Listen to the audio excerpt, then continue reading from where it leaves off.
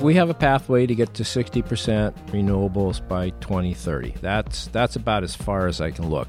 So I figure by 2030, somebody will figure it out, and that's why I just say after 2030 is fantasy baseball. What do you want me to tell you what kind of stylish shoes you should be buying now for 2040? Come on, get real.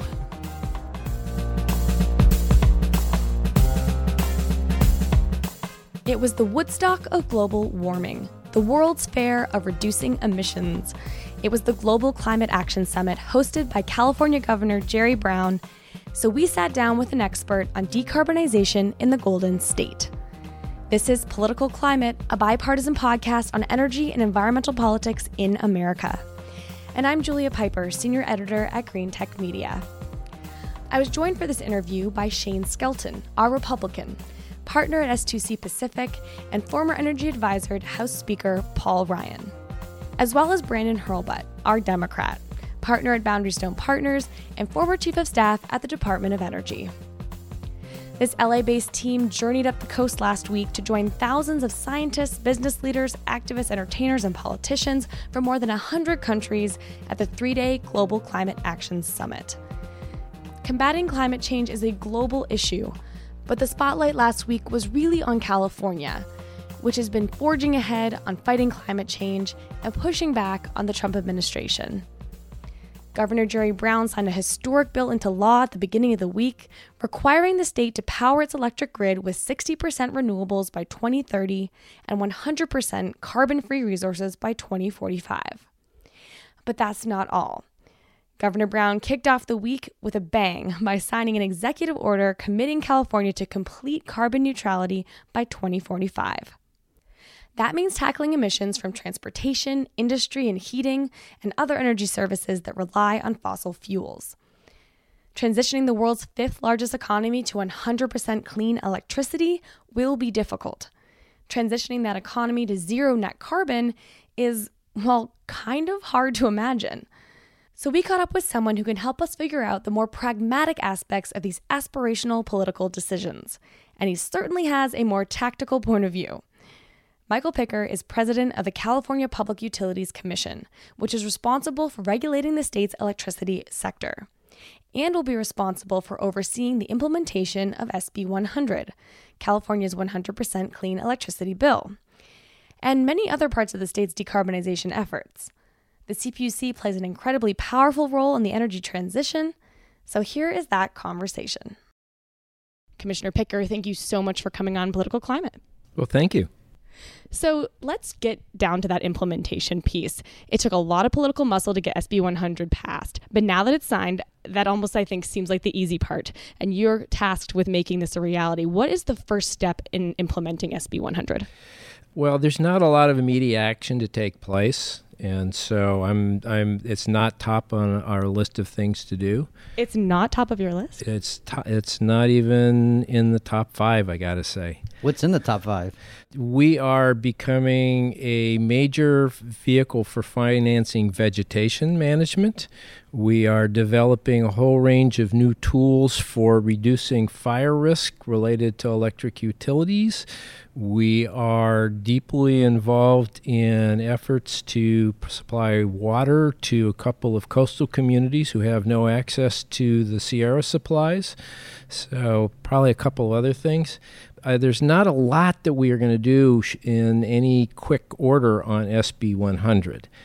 First and foremost is that SB 350, it's signed in 2016, actually has moved us more to a carbon reduction goal.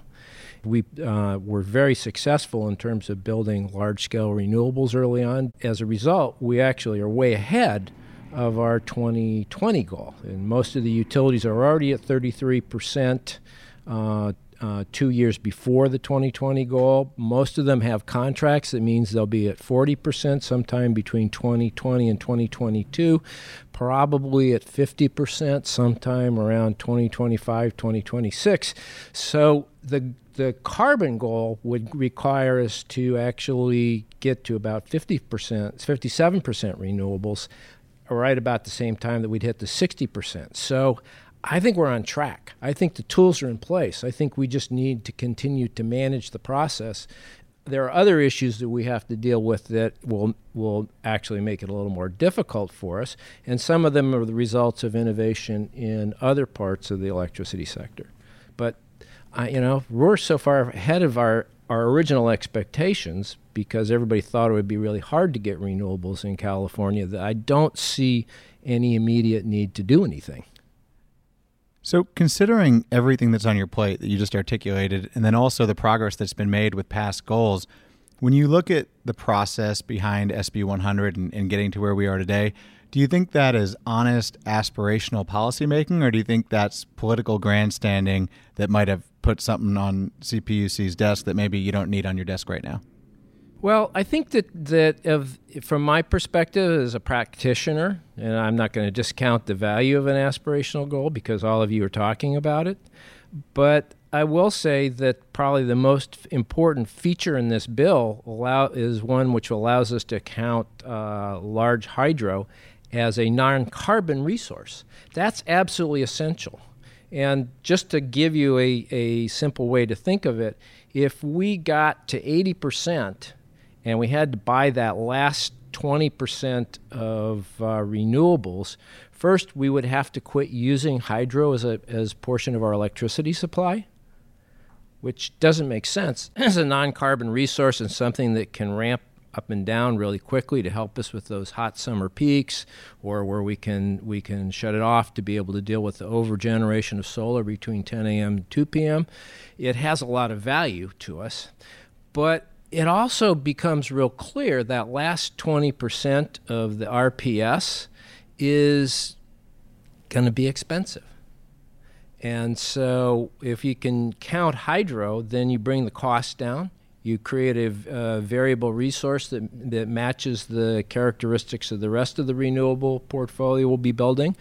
And it allows those of us who are whitewater kayakers to be able to time those big flows and catch the big waves. And that's the important stuff.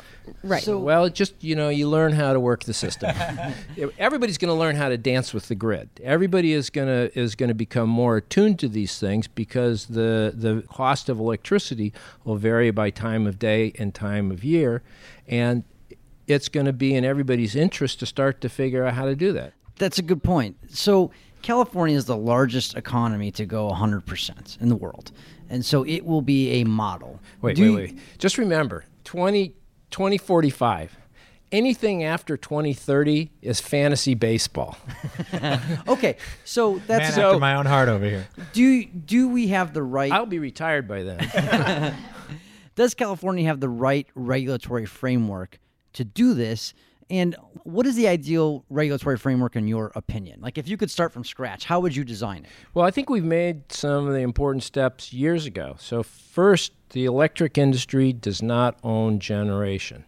The utilities don't own generation. They haven't since about 1998. So they're really kind of indifferent to what the technology is. Once they started to understand how they were going to deal with the high penetration of renewables in their portfolio, then it got easy for them. And it was well timed for them to replace those Korean War era gas plants with clean renewables. And the pricing, after we got through the first wave of expensive contracts and the renewable developers learned how to work within the California market and quickly were able to bring the price down, has made it incredibly competitive. And it was also fairly well timed with the our spending dollars.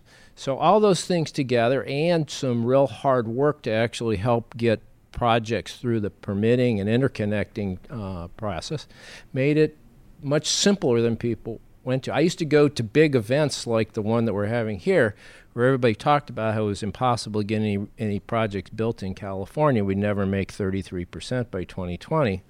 Well, now the challenge is how do we decarbonize the California economy? How do we use this clean electricity to actually begin to electrify transportation, which means that we now have created strong electric utilities who have an interest in taking market share away from the petroleum industry. So That's going to set up a huge fight. How is that going to shake out? Because the big oil guys aren't going to go quietly. How do you see that unfolding? Well, it's a hell of a lot better to have very strong and motivated electric utilities working with you to do that than to try to do that through a bunch of marches in the street. So do you think because there's aligned incentives right now, this is going to be an easier battle? To be honest with you, none of it was easy. It was easier than people predicted. So I don't predict that any of this is going to be easy. I think it'll be a hard struggle. We'll have to learn things that we've never done before. So here, for example, how do you electrify transportation in California? Where do you start? What's the right kinds of choices to make?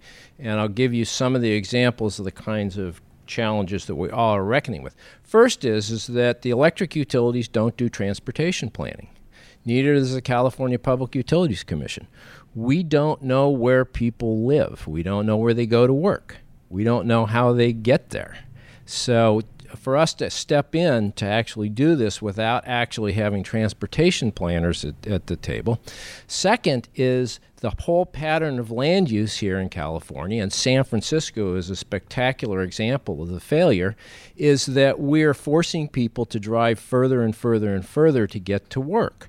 It's vehicle mile traveled. That means that building the transportation infrastructure becomes even more of a challenge. I think this requires a different kind of a model where, as the electricity regulators, the people who work with the utilities to help them frame their investments, then they go out and borrow a lot of money because everybody knows they're going to get paid back through rates, that as we do that, we have to have a closer relationship with local governments so that they understand that they have a responsibility to actually do transportation and land use planning. We have to work with Caltrans, the state transportation agency.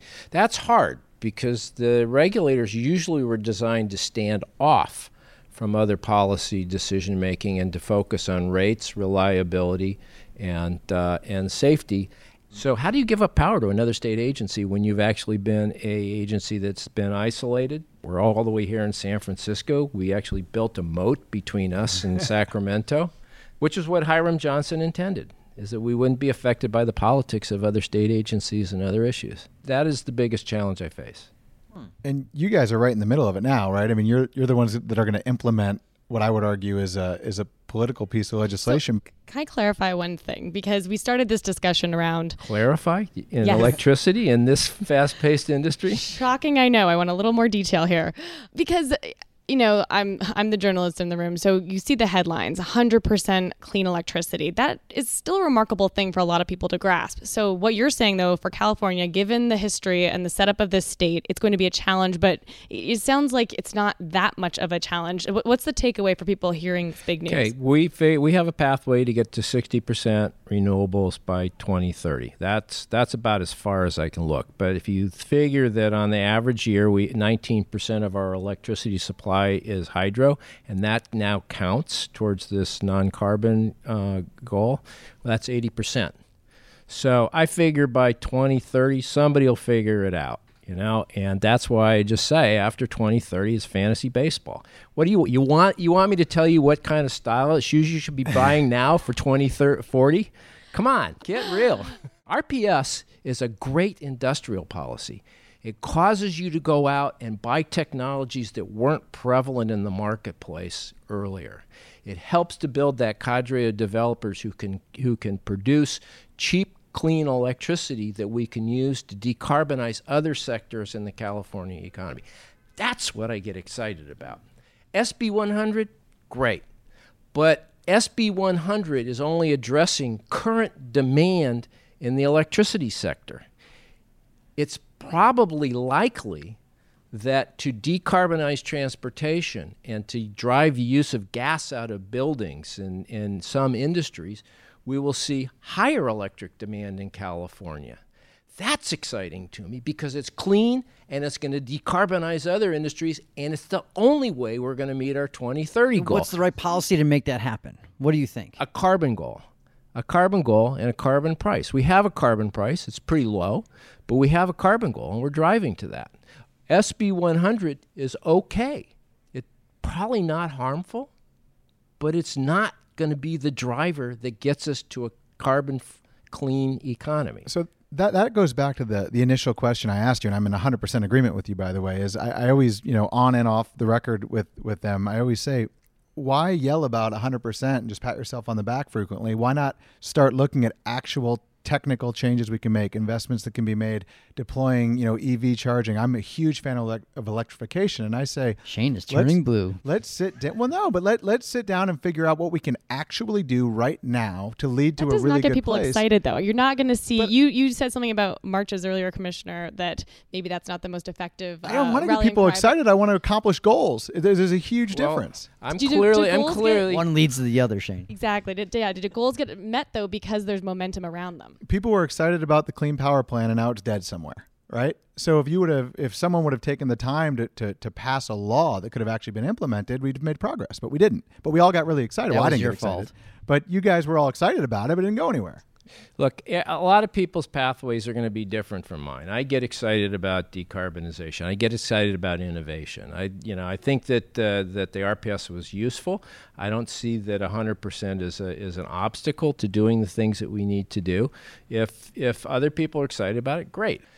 What I think it can be a model. It gives people, California can lead on this. Other states are now going to follow. States that have not been as progressive. Or it can be a death knell if it doesn't work out, right? Well, but by the time the chairman here is going to make sure it works. By the time they get to 2030, maybe this will all be so easy that they will be focusing on their carbon goals too. We'll have a new Congress next year. If our people vote and we get Democrats back in control, we might actually be able to do something. Is there anything Washington and Congress can do to help achieve the goals that you're thinking about? I think that if I was going to point to anything that I thought would really be helpful, it's to develop a true jobs program in this country that would help people to feel more secure and less at risk. I think that will make the conversations with our elected officials and our appointed officials much easier. So when I talk to my colleagues as regulators in other states, they tell me that they don't think that coal is ever coming back in the West. They don't see any prospects for coal mining in some of the northern Rocky states, despite Trump's attempt to bail out these coal plants.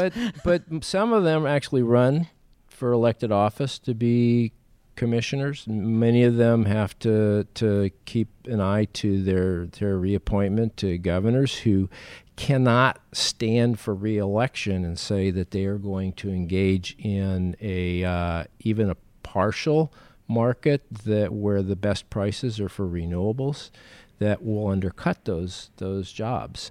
And so I think that we need to reduce the overall fear that people who work on those industries have, that their life is going away. And it is. When I talk to people there, when I go to meetings in these other states, you see lots of people who are picking up and leaving Montana, leaving Utah, leaving Wyoming because they can't get those kinds of good jobs that allow them to live a middle-class lifestyle. And I worry that a lack of real attention to how people can earn a decent living and how they find jobs to give them dignity, allow them to raise their families, and to see a better future, that's getting eroded. And so I don't know that that's a partisan issue. I just think that the politics that we see now is a little poisonous, and it's hard for people to sit down and talk about that as elected officials. I know some people say there wasn't a, parachute landing for travel agents who got replaced by Expedia. Why are we doing something like that for coal workers? And isn't that a purely political thing to do so? I don't know. I'm not in the travel industry, but as somebody who is helping to flood Western markets with cheap renewable power, I just feel like I have some obligation to think about the impacts of my actions on people's lives. One thing we have not addressed is the Green Book, which talked about community choice aggregation and direct access providers in California, which could, I think, meet something like 80% of load in the state. And in that Green Book, it's defined as potentially an energy crisis. You have de facto deregulation happening in the state. We talked a lot about utilities, what they can do, how much they're going to be allowed to spend. Talked about SB 100 and meeting that. You talked about utilities already finding pathways to do so. But are utilities even the main entities we should be talking about right now, given that these other providers are going to be the point of contact for so many customers? There's a variety of ways customers can choose their own electricity provider, and there's a variety of ways that customers can provide their own electricity. And so there's a set of different challenges that come with that. If you have a high procurement goal, but the people who procure are really disaggregated or living at the most Jeffersonian level of decision making, then it gets harder to meet those large central goals. How do you then get hundreds of people to understand that they probably are undercutting an effective grid that's reliable and clean if they aren't paying attention to these other resources that we need? What happens if the direct access providers, about 13% of all the electric load, all the consumers in the commercial and industrial sector are served by electricity service providers that go back to 2001? And there's a bill in the legislature that would actually bump up the amount of electricity that those providers can actually provide. So it's disaggregating in a lot of ways. It would probably be a little easier to do that if there was just one way that all these changes were taking place. But we have 5 or 6 different flavors of technologies that individuals can procure that help to meet their electrical needs on an individual basis. And then we have 3 different flavors of choice of provider. And so whatever we do to ensure that we keep the grid reliable, that we make sure that we hit our goals, and that we continue to provide a product for those people who can't, for one reason or another, take advantage of these other choices. If we don't have a plan, then we could get into trouble. And the thing that worries me the most is if any of these other third-party providers who have maybe as many as 1 million customers gets caught up in some kind of a fast-paced change in the electricity markets, they may not be able to fare very well having to buy expensive electricity. So do you think California can meet its decarbonization goals while coping with this dramatic change? I think we need to solve that. That's why I listed that as being a little bit higher on my list of priorities. I think that we have to come up with ways that we can guarantee that there will be enough reliability available in the system. So, for example, in one of our proceedings, they're actually discussing requiring all these entities to buy a multi-year product rather than year to year, so that we know that they have it across several years, and creating a central buyer, a central procurement buyer. So this will make you happy as somebody who is much more of a Hamiltonian, that the heavy hand of government is going to step in and ensure that we have those essential services. I'm not sure I've ever been accused of that before, but I'll take it in this particular scenario. I could call you Madisonian if that makes you feel better. A little bit. It actually does make me feel a little bit better. Well, on this sort of bipartisan note, let's turn to our final segment, our Say Something Nice segment, where, of course, we have our Democrat and Republicans say something they found redeeming about the opposing political party. Brandon, let's have you go first. Well, since Shane and I are shacking up together at our Airbnb tonight, I've got 2 because I want him to be nice to me, not like while I'm sleeping, stick a pin in my ear or something. So, ooh, that's a thing? Good Lord. I don't think I would ever do that. Okay. I'll take the compliments anyway, right? So Senator Dean Heller from Nevada is introducing legislation to extend the electric vehicle tax credit. Right now there's a cap. Once you sell 200,000 electric vehicles, you can no longer use that EV tax credit. So he's going to lift that cap. This would be very good for the EV industry. And you'll help him get reelected, right? You don't want to flip that seat. This is the thing. So he's in a toss-up race. So he's motivated, to do this. It will help his reelection chances.